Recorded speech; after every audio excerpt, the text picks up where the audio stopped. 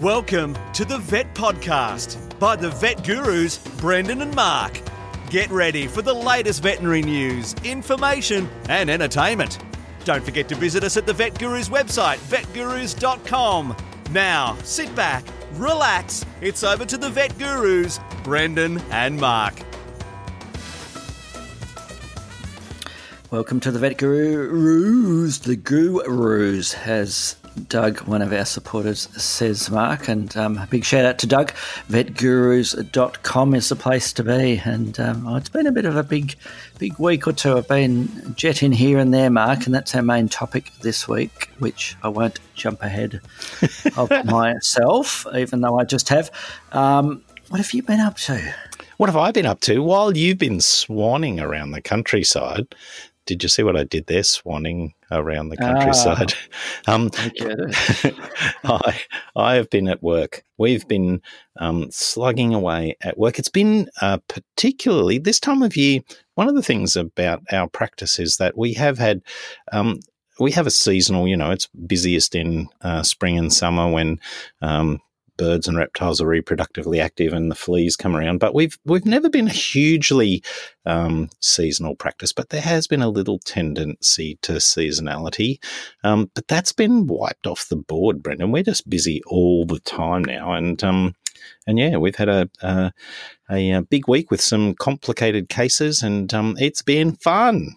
Why wouldn't you be busy with the number of excellent vets you have and lay staff, nursing staff, technicians, bookkeepers, accountants, lawyers? You've got the works, haven't you, your practice, and it just gets bigger and better. Well, one of the things I did, Mark, and I sort of mentioned I might chat about it. I went and I voted. I voted early at the for those of you who are not from Australia, the Australian national elections are on this weekend, and you do have the option of voting early if you can't be bothered trying to run the gauntlet of all the people trying to hand you leaflets on election day, although it's been controversial, Brendan. It's been really controversial. I think there's something like 12 or 15 million eligible voters, and at last count, you being amongst them, 1.5 million of them have voted pre-polling, and geez, you're missing out on the barbecue with the sausage sizzle, yes. The democracy sausage.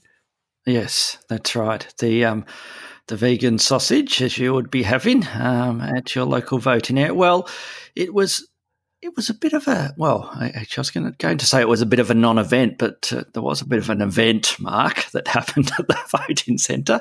And let me fill you in. It was – you'd be shocked. It was nothing to do with me, actually. It was nothing – well – no, it wasn't actually.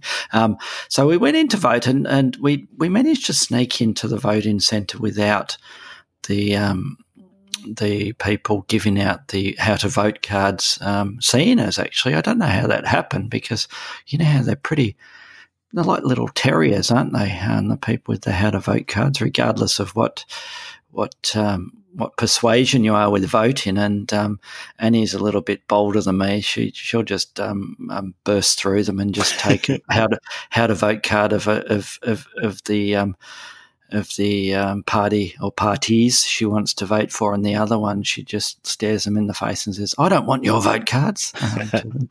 I'm a little bit embarrassed to do that, and I tend to just let everybody hand me their how to vote cards. And at the end, I put them all back into the recycling, and I give them back to them.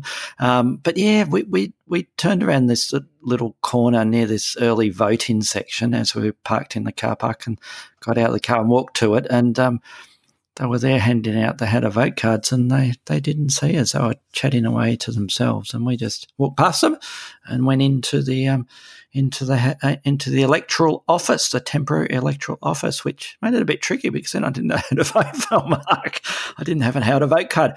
But as we were queuing up to give our names and have our names ticked off the registrar and have the usual questions, have you voted again? Have you voted again today? Have you voted before? Which I try and honestly say, no, I haven't.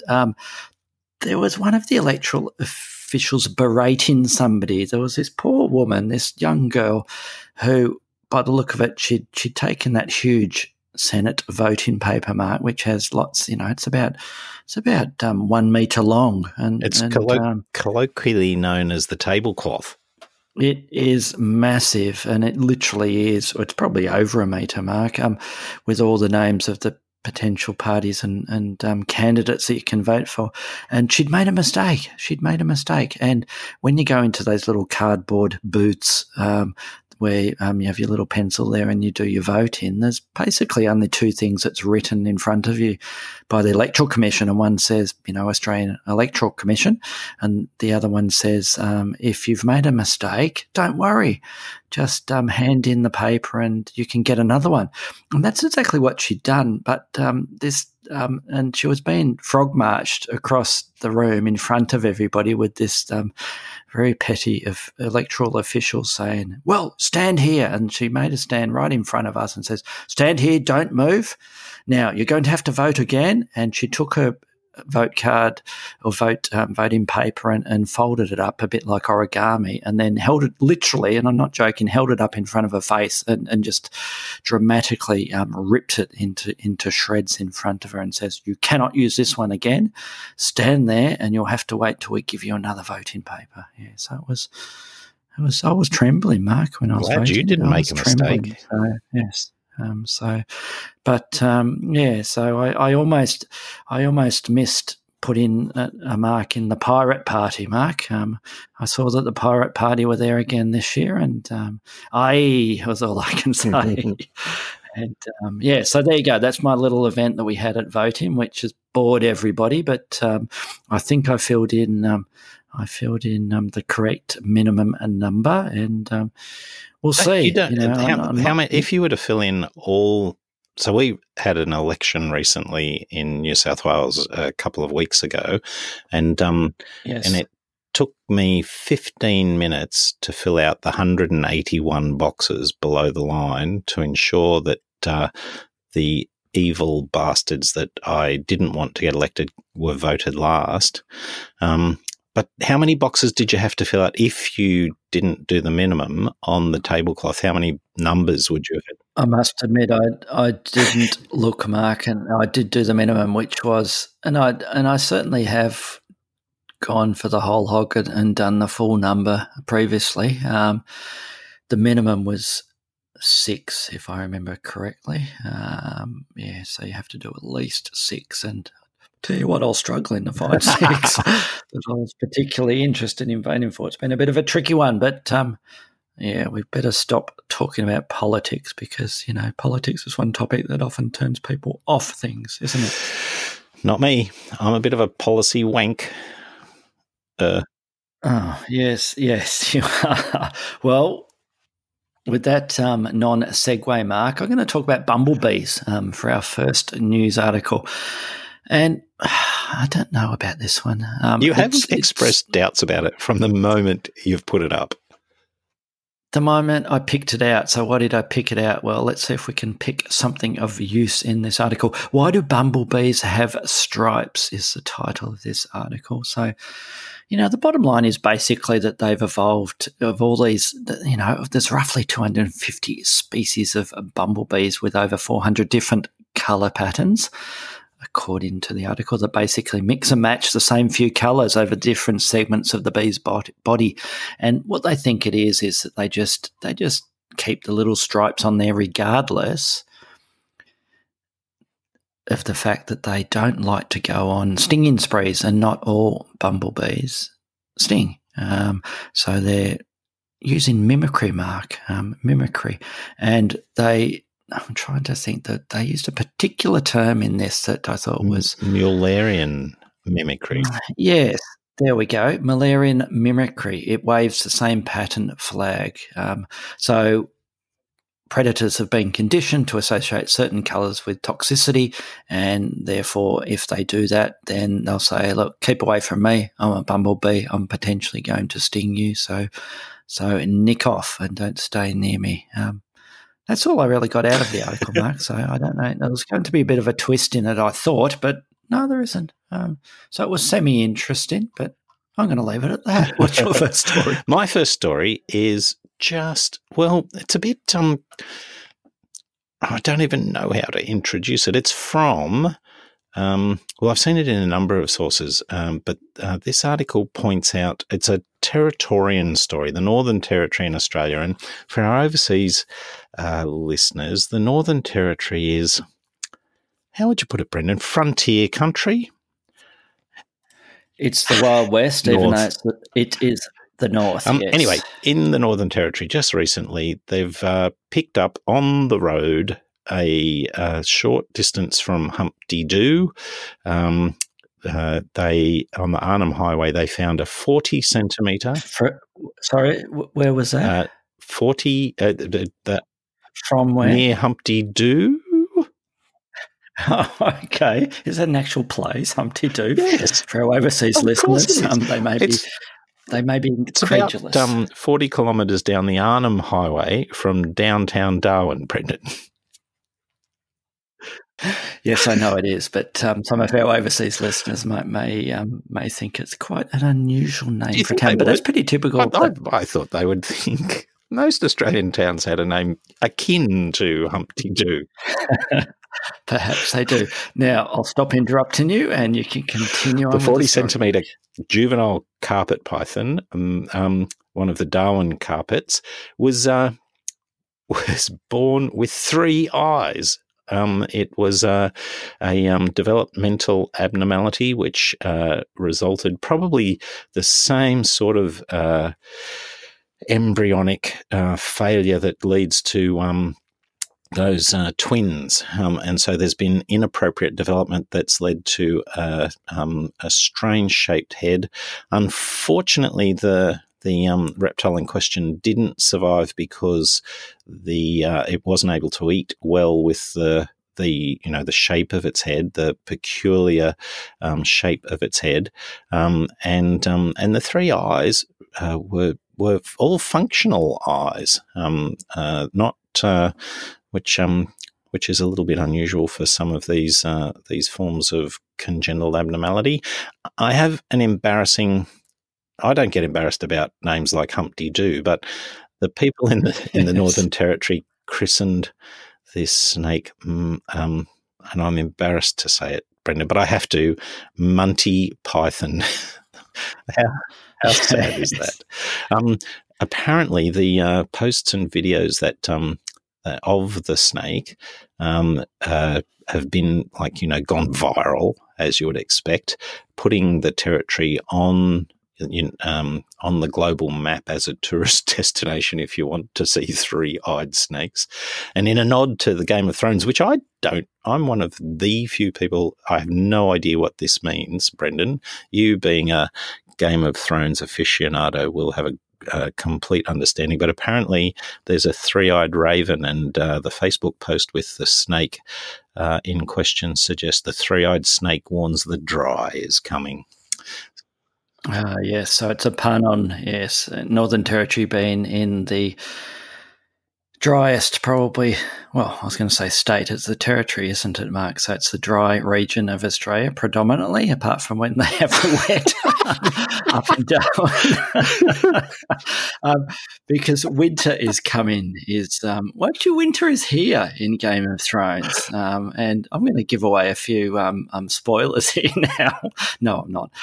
So I am thoroughly enjoying the last season of Game of Thrones, although I had to laugh the other day because one of Sophie, my youngest daughter's friends, decided that she wanted to get in on this Game of Thrones thing and decided she wanted to start watching the series and catch up. Goodness. She said, binge watch the full 7 series. Yeah, we're into series 8, and I think it's something crazy like almost 100 episodes, I think. So I think it's going to be a while before she gets to episode 1 of the current and last series 8. So good luck to her. The dry is certainly coming for her if she doesn't have a glass of water in front of her. Yes. So, so the three-eyed snake, Mark, up in the Northern Territory. There's a million jokes about Territorians, isn't there? Let's let it go. Let it go, Brendan. Let it go. Perhaps it's a guru snake, Mark, with that third eye, with that third eyelid, Monty Python. Yes, it can be an honorary guru snake. Yes, so yes, it was. I must admit, it is a pretty spectacular photograph of Monty Python that I can see in front of me right this minute, Mark. So yes, good story, Mark. Good story. Almost as good as your second story, which I'm looking forward to. I've got another dud story, my second one. Are you sure you didn't choose these ones, Mark? Was it me? It was me, wasn't it? Yes. Dogs can tune out noise just like people at cocktail parties is my story. It's a story that everyone wants to hear. And, well, what's the bottom line with this one? It's that dogs can listen to tone of voices and filter out their master's tone or their owner's tone, for example, in a cocktail party. Now, a bit of a giveaway here, Mark. We don't have too many cocktail parties at home, so I can't test this little theory, although we did have a little bit of a party or two at the conference that was recently on that we'll be chatting about shortly, Mark. So, it was a bit of a study that was done at University of Maryland. Scientists finding that our little furry companions can perceive their name spoken at the same intensity as or louder than background noise. That's basically the summary with it. And the thing that it sort of annoys me about this is that my dogs ignore me no matter whether we're in a party situation or not. They just look up at me and say, "Oh God, it's him again," and just keep lying there. Which actually they are. I'm just turning my head here. Yes, they're both sitting quite. They're continuing to recognise your voice and ignore it as usual. They're being good. Although the very last line in this article, which is from National Geographic, says dog owners shouldn't be, or the two last lines, dog owners shouldn't be frustrated if their dog doesn't respond to his or her name in a noisy environment like busy streets or crowded parks, she says. Your dog isn't being stubborn. He actually might just not be able to understand you. Which I think that sort of, discounted the whole idea. I do love those articles where they start with a premise, they prosecute it elegantly and thoroughly and scientifically, and then they conclude with a tearing it down. Yes. Well, there you go. So they're two pathetic little articles there, but hopefully gave a bit of a smile on somebody's face. I wouldn't be smiling for this last one. You would, Mark. Brendan. If you met Michael, I'm sure there would be a smile on your face. This is my last one is the story of Michael Cardenas. The article in question describes him as an imposing figure, muscled, tattooed, and downright massive. See, you guys would get on like a house on fire. And how you describe yourself on those dating apps, isn't it? Then there's that steely law enforcement strand that runs through every fibre of his being. He's 14 years with the Sheriff's Office, SWAT team member, and now Homeland Security agent. He loves Harley-Davidsons.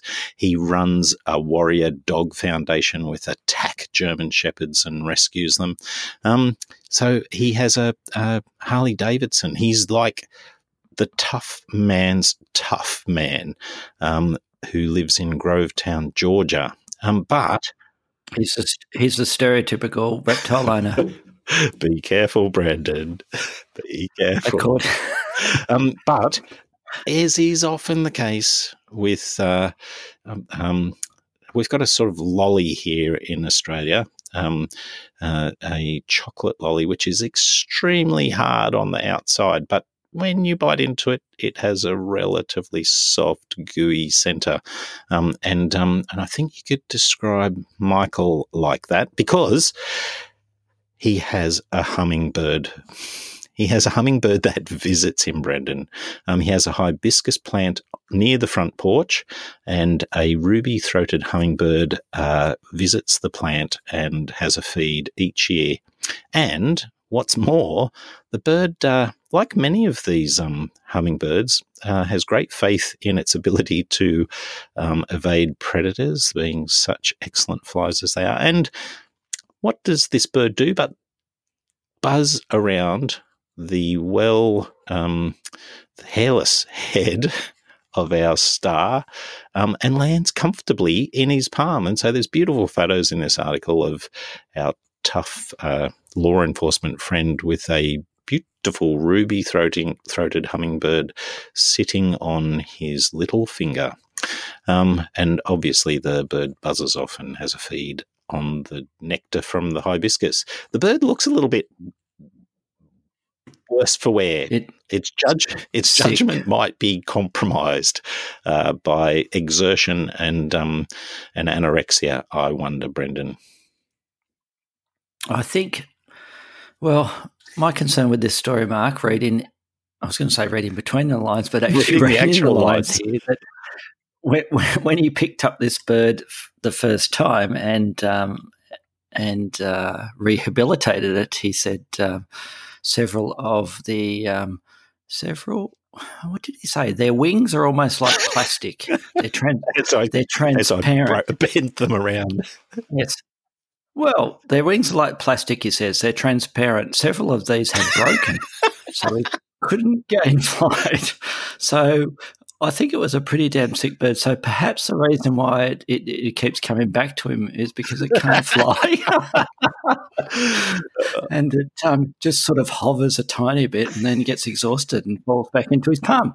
That's my theory anyway. So, yeah. Well, good on Michael for holding his hand open for one of the cutest little birds there is, and hopefully your assessment just by reading the lines is slightly inaccurate, and the bird's happy and healthy and flying away from the porch, even as we absolutely speak. Good luck, Twin, and I won't be going to Grovetown, Georgia anytime soon, Mark, in case he spies me and I'm in big trouble. But yeah, good on him. He's got he's gooey on the inside, as you say there, Mark. So our main topic, our main item, our main chat is news. Our main chat news, Brendan, is the recent Australian Veterinary Association annual conference, which I attended, as you well know, Mark. And I think you wanted to just quiz me on a couple of things about what happened there. I was very, very keen to get your opinion. Obviously, some of us had to stay behind and work and didn't get to enjoy the conference. And I know you attended the UPAV stream, but you also, before you got to the UPAV stream, you did a bit of a few seminars. The president, was it the president's workshop? What was that one on the weekend? The title, the very I was going to say nobly titled, but the very loftily titled Group Summit. Mark, was Group Summit was meetings. A meeting that went all day on the Sunday, which discussed several different things. It was, the presidents of all the groups and the AVA board, and they do a bit of workshopping. And it's a pretty heavy workshop when they get out the butcher's paper, Mark, and the pens, and they get the little boards out, and that's when a few eyes start to roll into the back of the head, and but we got stuck into it, and it was quite interesting. I mean, one of the serious topics that they did chat about was the decline in membership of veterinary associations worldwide, and also touched on briefly about the difficulty of getting members to put some work into it, to help out, to put their hand up and join these committees. That was one of the dogs who just sneezed, you may have heard in the background. It was not me, although I did pick up a virus at the conference. I'll tell you about that in a second, Mark, if I don't remind me. The decline in membership in conferences, and I think it's multifactorial, which often people say to try and make it an easy way out. But I think the difficulty is there's so much continuing education these days, Mark. I mean, back in the day when we were young graduates, there was really only one or two places that you could go every year for continuing education to meet up with colleagues, and that was the Australian Veterinary Association annual conference was the main event. And these days, I get bombarded. I don't know about you, Mark, with lots of emails about free webinars that are available, and pay webinars as well, and some of them are fantastic as well. So I think the trend is to do education, continuing education on your own time, in your own lounge chair, or on the train or whatever, and it's diluted the need for certainly some people to attend these face-to-face conferences. So I think that's got a big part to play, Mark. The second one is I think the value that people see or don't see, even more importantly, with some of these associations, is that they don't see the behind the scene, lobbying and on behalf of the profession that some of these groups do and some of these committees do, to government, to industry, and pushing the values of veterinary science and their members, and people don't see it, and they spend lots and lots of hundreds of hours, if not thousands of hours, promoting the industry, and not just the Australian Veterinary Association, but all the others.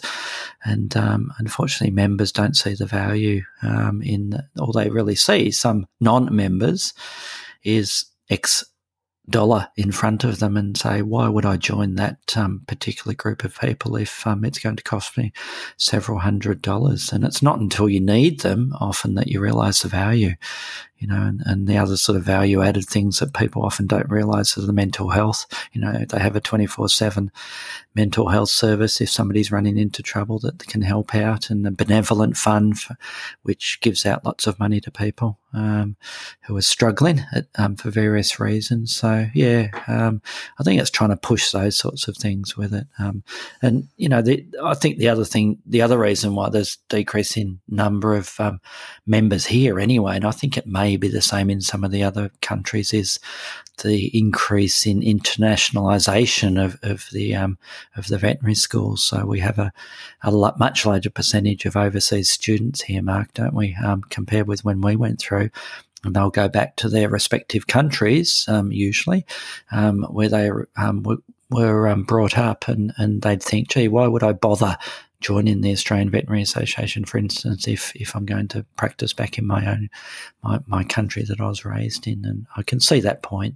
But, so that's some of the things that we chat about in the group summit, and I was fortunate enough to be there, but and to stay awake. No, it was great, and there were some really good talks. It was about the gender inequality by Paula Parker, who's the retiring president. She had a really good chat about the statistics worldwide, the gender gap in the veterinary profession, and yes, it was quite enlightening, Mark. So that was the pre-conference group summit, which was on the Sunday. I arrived on the Saturday and had the group summit on the Sunday, and then the conference commenced on the Monday. But before we get to the exotic stream on the Monday, tell me about the infamous BC virus.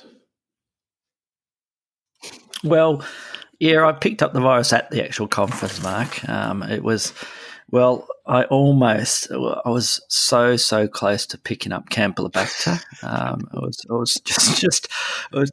I was literally half a metre away from picking up Campylobacter, but I ended up picking up Zika virus instead, Mark. So let me explain. One of the trade exhibits there was Agriculture Victoria, and they had a really good display, and they were chatting about the importance of not dispensing antibiotics to every animal that walks into your clinic. And as part of that promotion, they had lots of fluffy animals, and that you could fill in a survey and take one or more of them home.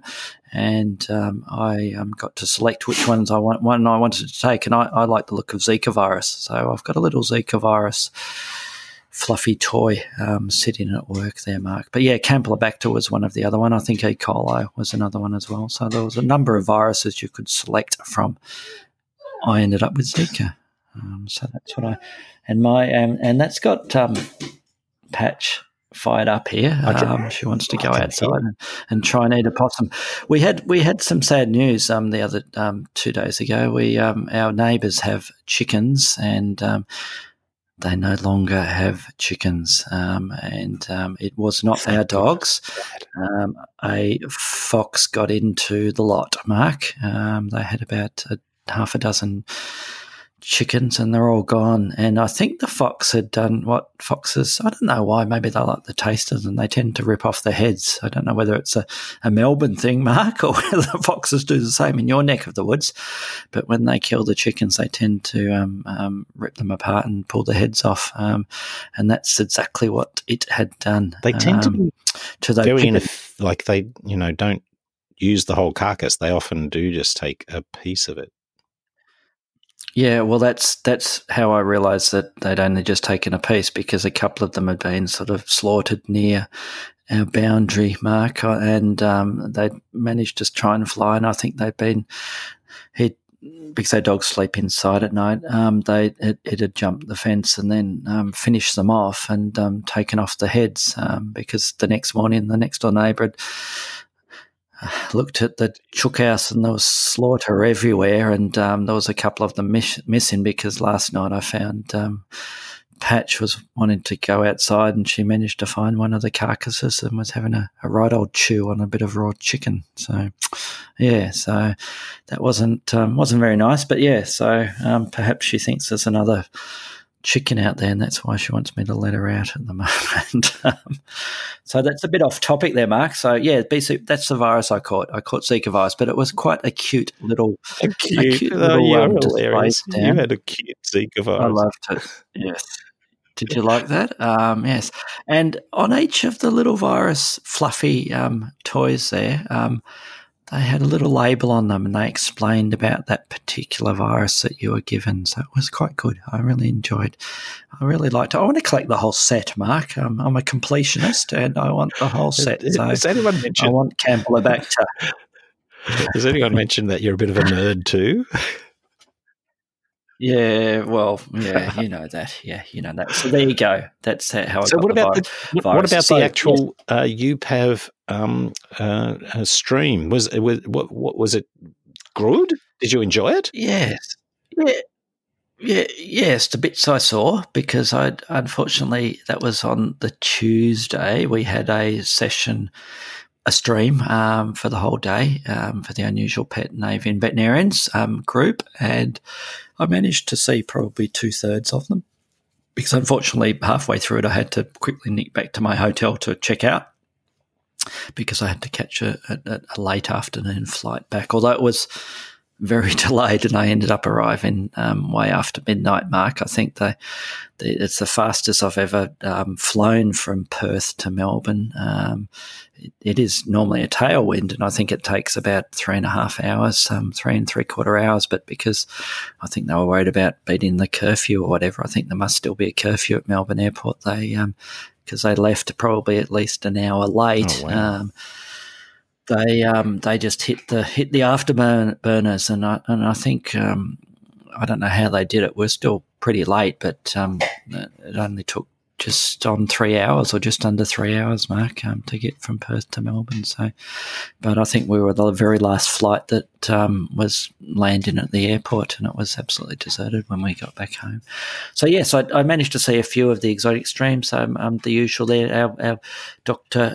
Associate Professor Bob Donnelly was first up with a bird top 10 things to think about when you're doing surgery on an avian patient.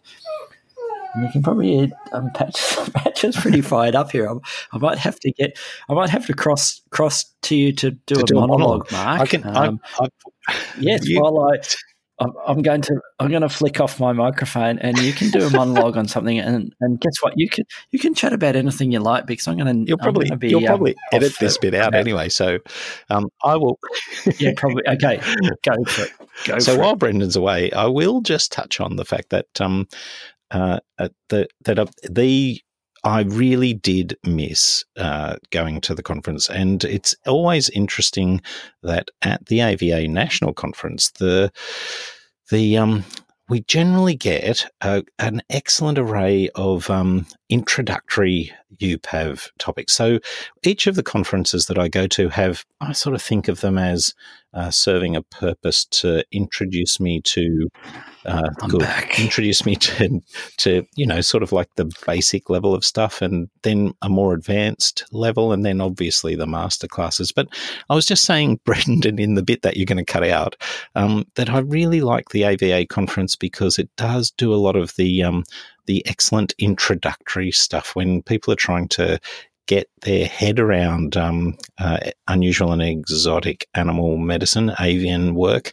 Going to AVA conference, yes. The sort of emphasis in the UPAV stream is on that introductory stuff, opening the doors so people feel comfortable. And that's, Bob does an excellent job with his presentation on 10 things to think about while you're doing avian surgery, to just like open people's mind to the techniques that might be tweaked from the usual things they do with dogs and cats that might make surgery a bit better with birds.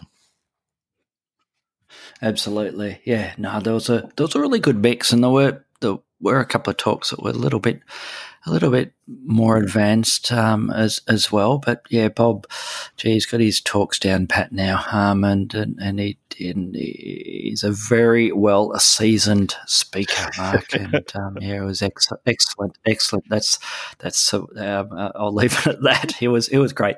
There was also Mike Cannon, Kelly Giles was the convener, so was a local from Perth, and she also spoke about, what did Kelly speak about? She did a 15-minute one on head tilt and nystagmus and dealing with inner ear and echiniculi summary in rabbits.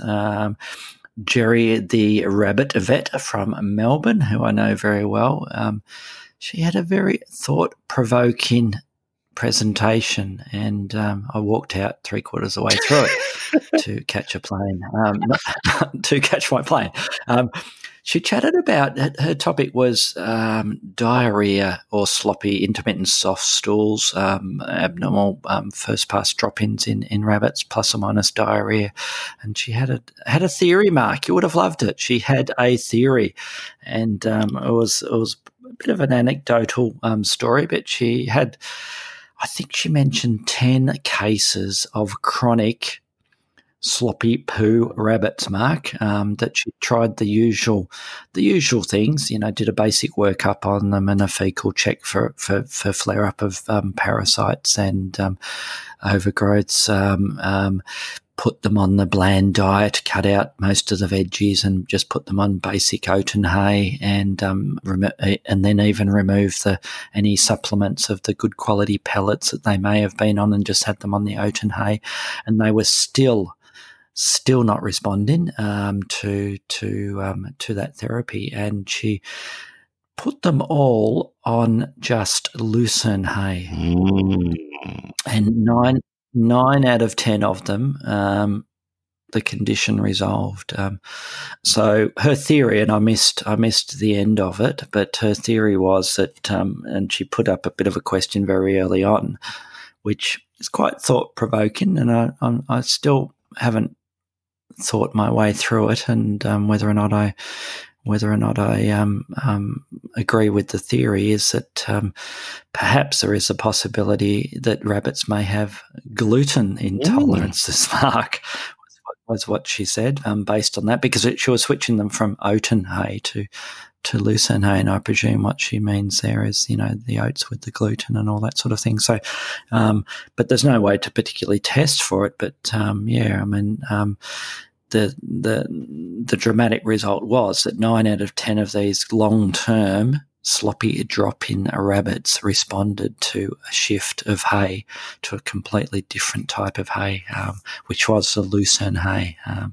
So, yeah, that was quite an interesting one, and I think that one needs more work as far as more people digging into it and some more, because there's something going on there. If that's the case. What's your thoughts there's on two that? things I wanted to say about that. The first one is that that's one of the wonderful things about the AVA, and to a certain extent the UPAV conference, that speakers within a scientific context can present those hypotheses to a supportive but critical audience, and I'm sure that that some of those ideas will, maybe not immediately lead to a specific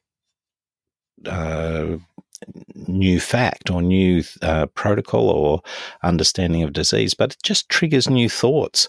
And I think it's an excellent environment, an excellent location, an excellent forum for those. I always like to emphasize how personally I've found the community of UPAV at their conference or at the AVA conference very supportive, Brendan. So I think that's the first thing to say. The second thing is that we did. Oh, is that an award? I've lost. Now I've got. Let's go. What is going on in your place, Brendan? Were you trying to produce sound effects to my dramatic? You really want to know what happened just then? Hang on a sec. Let me turn off the birds. Yep. Is that better? This is going to be the craziest podcast we've ever done, Mark. Look, this is podcast number 83, and I think I was thinking we were getting close to being the perfect podcasters, Mark, but I think we've gone back to square one. No, what I was actually trying to do was I had two windows open here. The nerd that I am, I've got two screens going, as you know, in my back room, my podcast studio here, and I was trying to look up the program for the AVA conference, but I hadn't clicked out of the other screen, so I just started randomly clicking on the sound effects instead. So my apologies for that. Well, it was probably appropriate to at least liven up the things I was saying. I do. There's a lot of science to do with that theory. I don't discount it out of hand. I do think gluten, being the protein component of the seed of various oaten and wheat-like plants, it certainly could cause, there's a whole lot of, if the rabbits are getting significant amount of those seeds, enough of those seeds to generate gluten intolerance, then there are certainly other things that might well contribute to diarrhea. And most of the oat and hay that I see has occasional seed heads in it, by and large, they've been harvested off, and what is sold as the hay is the stalky remnants that have been cut after the seed heads have been harvested for other purposes. So I don't know that I'd be entirely convinced it's a gluten intolerance. It's a very interesting observation that changing the diet like that, and that I'm pretty sure you do the same. I tend to steer people away from lucerne hay because of its high protein, high calcium, low fibre, low phytosilicate containing formulation. Funny you should say that, Mark, because she did start to address, just as I was about to head off to catch my plane, which was delayed. She mentioned that perhaps the concern about the high calcium is not much of a concern. And then I think there was a little bit of a debate with her and another exotic set, Anne Fowler, who was there, Mark, and they were starting to have a bit of a one-on-one discussion to the crowd there about things like calcium content and fibre and protein content. Interestingly enough, they did not mention the silicate matter, and I know that's something I sort of concentrate on, that the lucerne hay doesn't have as an abrasive effect when they're chewing it, but also throughout the gut as well. I think it is not quite as good as far as that fibre content. and the matter that's within that. I mean, my thought is that, maybe there's just enough. I don't know why, but I've never particularly liked oat and hay as a recommendation for the rabbit clients that I see. I just don't think it's a great hay to feed the pet rabbits, Mark. So yeah, maybe there's something just not NQR, not quite right about oat and hay that can contribute to it, whether it is the gluten effect or something else. I do not know, but yeah, it was certainly a thought-provoking presentation. And Jerry is pretty good at pulling those thought-provoking ideas out of left field, and I love that we've got people in our UPAV community who do that. So yeah, interesting. And it was I missed her introduction there, although she did say, "Oh, I'm glad Brendan's here because I've got lots of dad jokes here." So I don't know whether that was an insult or not. But yeah, but I missed the end of it, so I don't know what her final summary was. So I'll have to catch up with her soon about that, which I probably will. There's going to be a one-day rabbit conference or seminar for clients and vets and owners. What did Mike talk about, Brendan? And well, okay, so the other ones were Courtney from University of Melbourne did reproductive disease in pet birds, and bit of a title, a bit like what I'd say, is it a problem of the chicken or the egg? Was her summary there, but and she had the most amazing stand-in lateral of a chicken with a fluid line across the whole chicken. It was just amazing. So so the most dramatic fluid line I've ever seen in my life. She did a good summary of that, which was a 15-minute one, which it's a lot to cover. So she just sort of touched on the highlights. Jane Wesson, who's finishing her PhD on sunshine virus with Tim Hyman in Perth. So she spoke about tips on sunshine virus in pythons and testing. Tell me. Although interesting, the whole sunshine virus, the Borna virus, these the wonderful things that Tim's discovering. You diagnose them and that's the end. What do you do? Yeah, what do you do? It's tricky, and they just keep finding more. Just stop doing it, is what I say. Well, bit of a typo in the program there, Mark.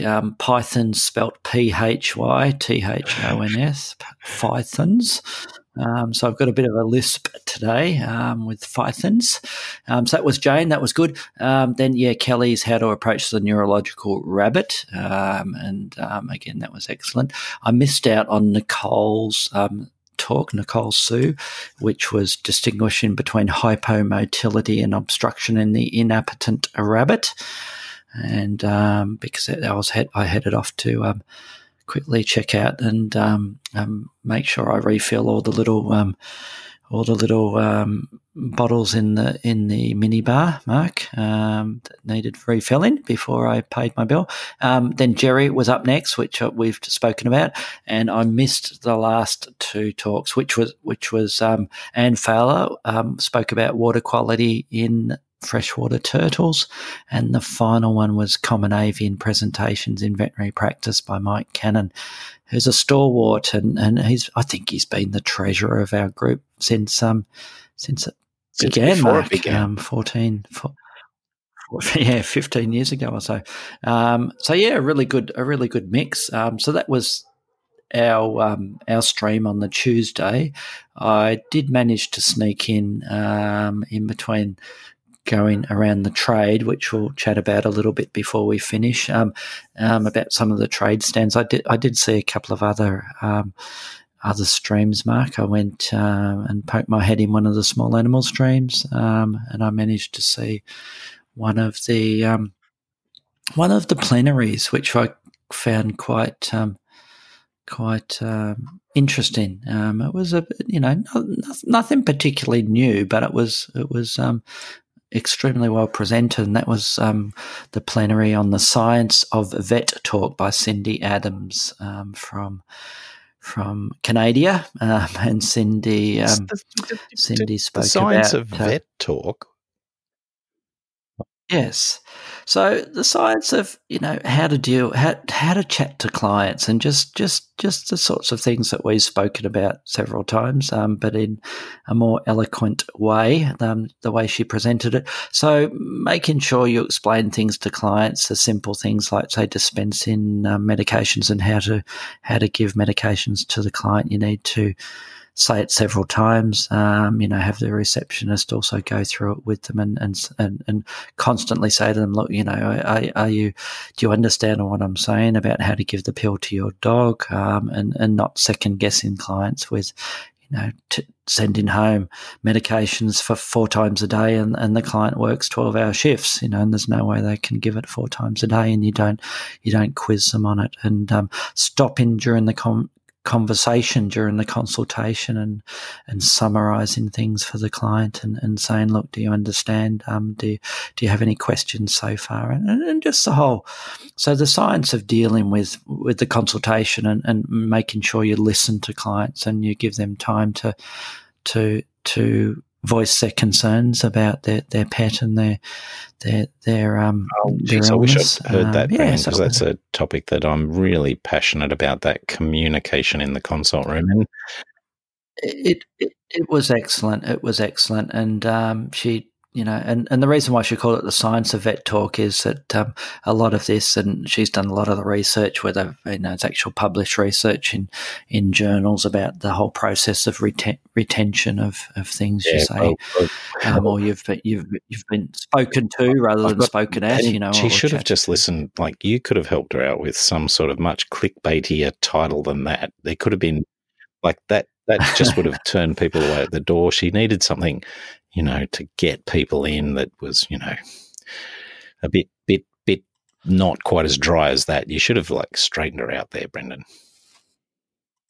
Oh no, she was very good. So yeah, I managed to see that, and in between, I'm always running at these conferences. I don't know why.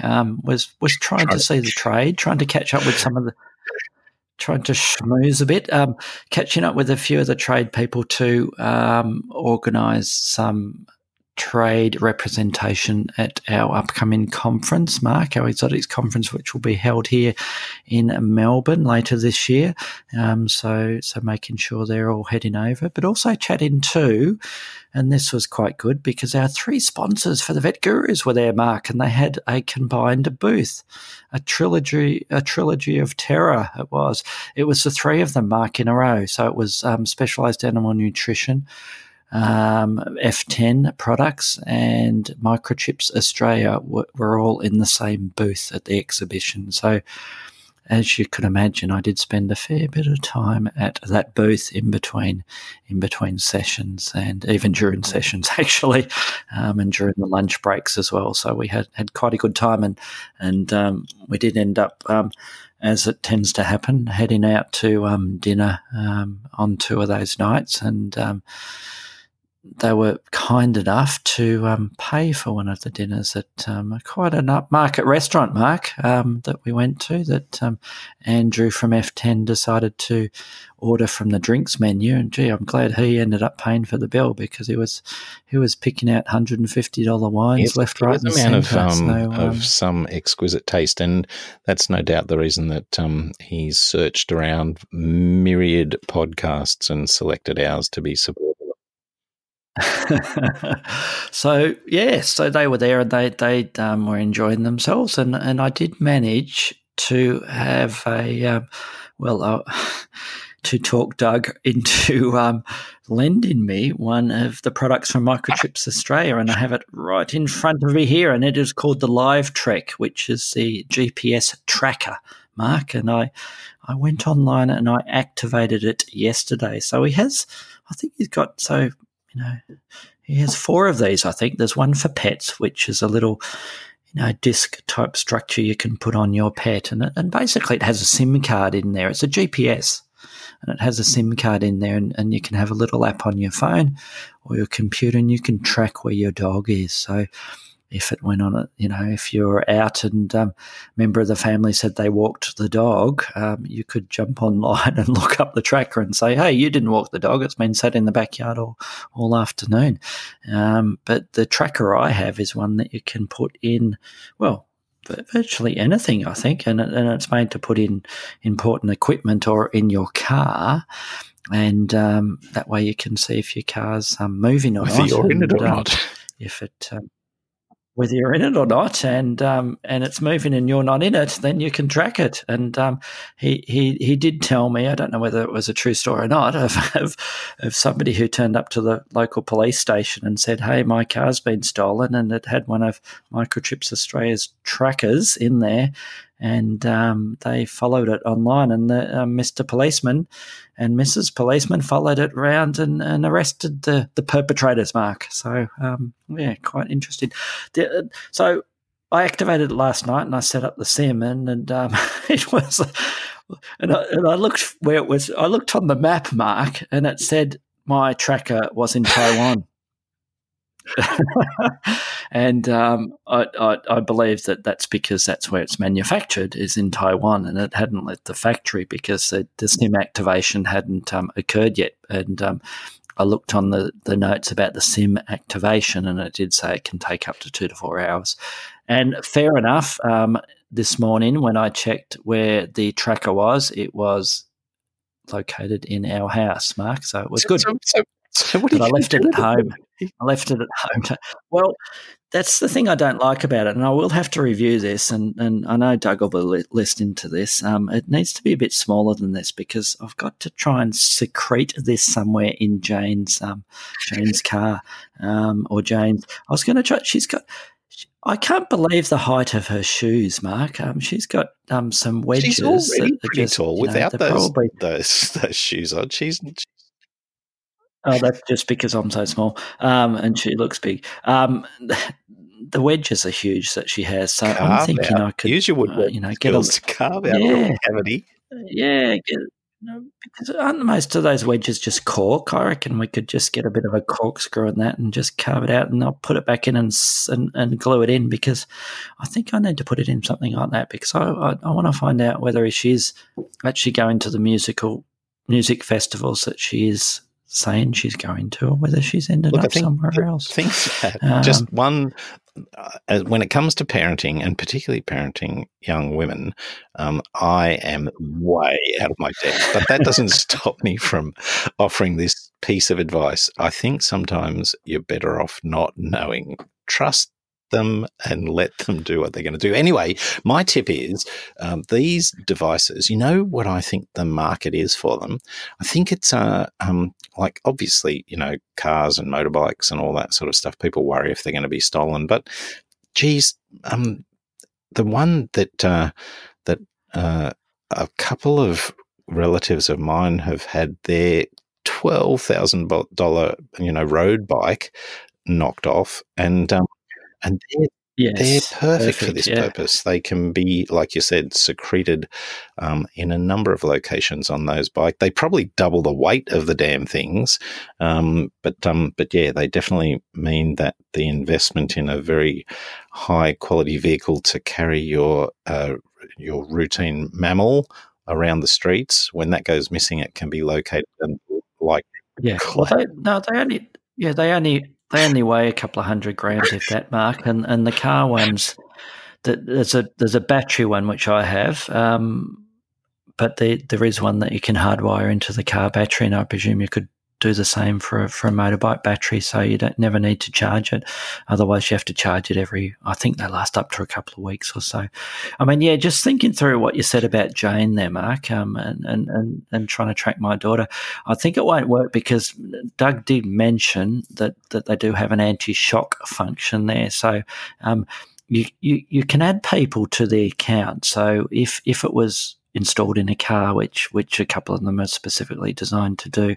If the car's in a sudden accident where there's a sudden deceleration or acceleration, that it sets off the emergency beacon, and it sends a little email alert to people. So, and my concern there would be going off all the time, because if it's rocking, don't bother knocking, as my daughter says.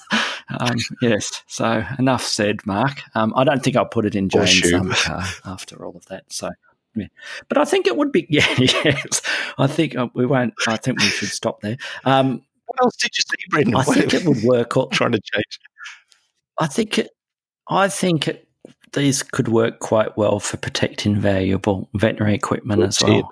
So if you're in a crime-prone area like Newcastle, you may want to put it on your anaesthetic machine or your. I think honestly. If you're a horse, if you're a horse vet out doing radiographs in the field, you could attach it to the back of the digital the DR X-ray machine, which is not in a small amount of money that would be going. I think it's a topic for it. the future: crime fighting for the veterinary practice. I reckon we're on to that, Brendan. What else did you see? What other I love those halls. It gives me I always feel a little bit nervous when I first walk into the Great Hall, the towering cavernous cave full of manufacturers and suppliers for the veterinary industry. But once you've been in there for a little bit, you just sort of feel at home, I reckon, and particularly with our wonderful sponsors in the one location. Geez, it would have been fun. But what else did you see, Brendan? Yeah, well, I did end up buying a couple of things, which, they won't come until another few weeks. But one is, and I presume you have these, Mark, I ended up purchasing my first oxygen generator, and I presume you have them in your practice. But okay. So I've purchased one of the portable oxygen generators. And I will just probably have it just connected to the anaesthetic machine, because it can. Majority of them these days can power an anaesthetic machine. Some of them can't. I think you have to be careful about which ones you purchase because of that. But it's portable. It's just on wheels, like a mini little air conditioning unit. That's probably only 0.5 metre high, if that. And I can then wheel it out the back in our small clinic and then provide some oxygen therapy into a little cage for an animal that requires it, without having to lug around the oxygen cylinder. So I'm really looking forward to using that. And I did look at, although I haven't purchased one yet, you did mention loops, surgical loops, or loops that have a little light on them, Mark. And I did try on a couple of those little headbands that have the little lights and the surgical loop attachments to them, and they were quite groovy. And I almost pulled the trigger on purchasing one of them. And I have a feeling that during one of the happy hours, I committed to a rep come into my practice sometime in the near future. And the third thing that, yes, at Humpty Doo. The final thing I think I committed to in a rash decision, which I may or may not regret, is to a biochemistry machine trial. So we were having some issues with our Abaxis biochem machine, which is distributed by REM Systems in Australia, which has now been purchased by Zoetis. So it's sort of a three-tiered process here, Mark. So Zoetis is the Australian people, but it's still serviced by REM Systems, which it services the Abaxis machine. So it's a three-tiered thing, which makes it a bit tricky. But our machine died a few weeks ago. But anyway, they're in the process of fixing that. I won't bore you with that. So I was having a little bit of a poke around the alternatives, and one is the biochem machine from IDEX, a catalyst machine, and it has a couple of good things going for it, which I may chat about sometime in the future. So yeah, there's lots of other little bits and pieces that as you do see in the conference, Mark, all these little surgical instruments that you see that you think, gee, that'll be fun to play with. So I think that's the key of attending a conference in person rather than just doing virtual, webinars, etc. That you get to chat to people face to face, you get to network, you get to catch up with friends, and you get to actually physically touch all of these instruments and equipment. And I think that's a big positive, and it's why we should continue to go to actual conferences and face to face. I thought you were going to say that you physically touch these people. Yes, I could hear you. I could hear your mind go in there, Mark. And I'm not saying nothing about what happened. What stays in Perth, what happens in Perth stays in Perth, as far as I know. Yes, it is. Well, I think on that note, Mark, there's a few other things I might chat about, but we might do that over the next few weeks. I think it's time to say hooroo from the gurus, and we'll talk to you all next time.